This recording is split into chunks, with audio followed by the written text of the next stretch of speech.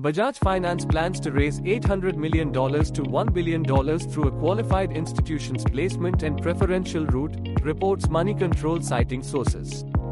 Bajaj Finance has engaged JM Financial, Citi, Morgan Stanley, and BofA Securities for this. The final decision on the fundraising amount and method will be made during an upcoming board meeting on October 5. Bajaj Finance seeks expansion in areas like microfinance, automobile and tractor financing, and gold loans. The fundraising amount is likely to be used for growth and strengthening the balance sheet.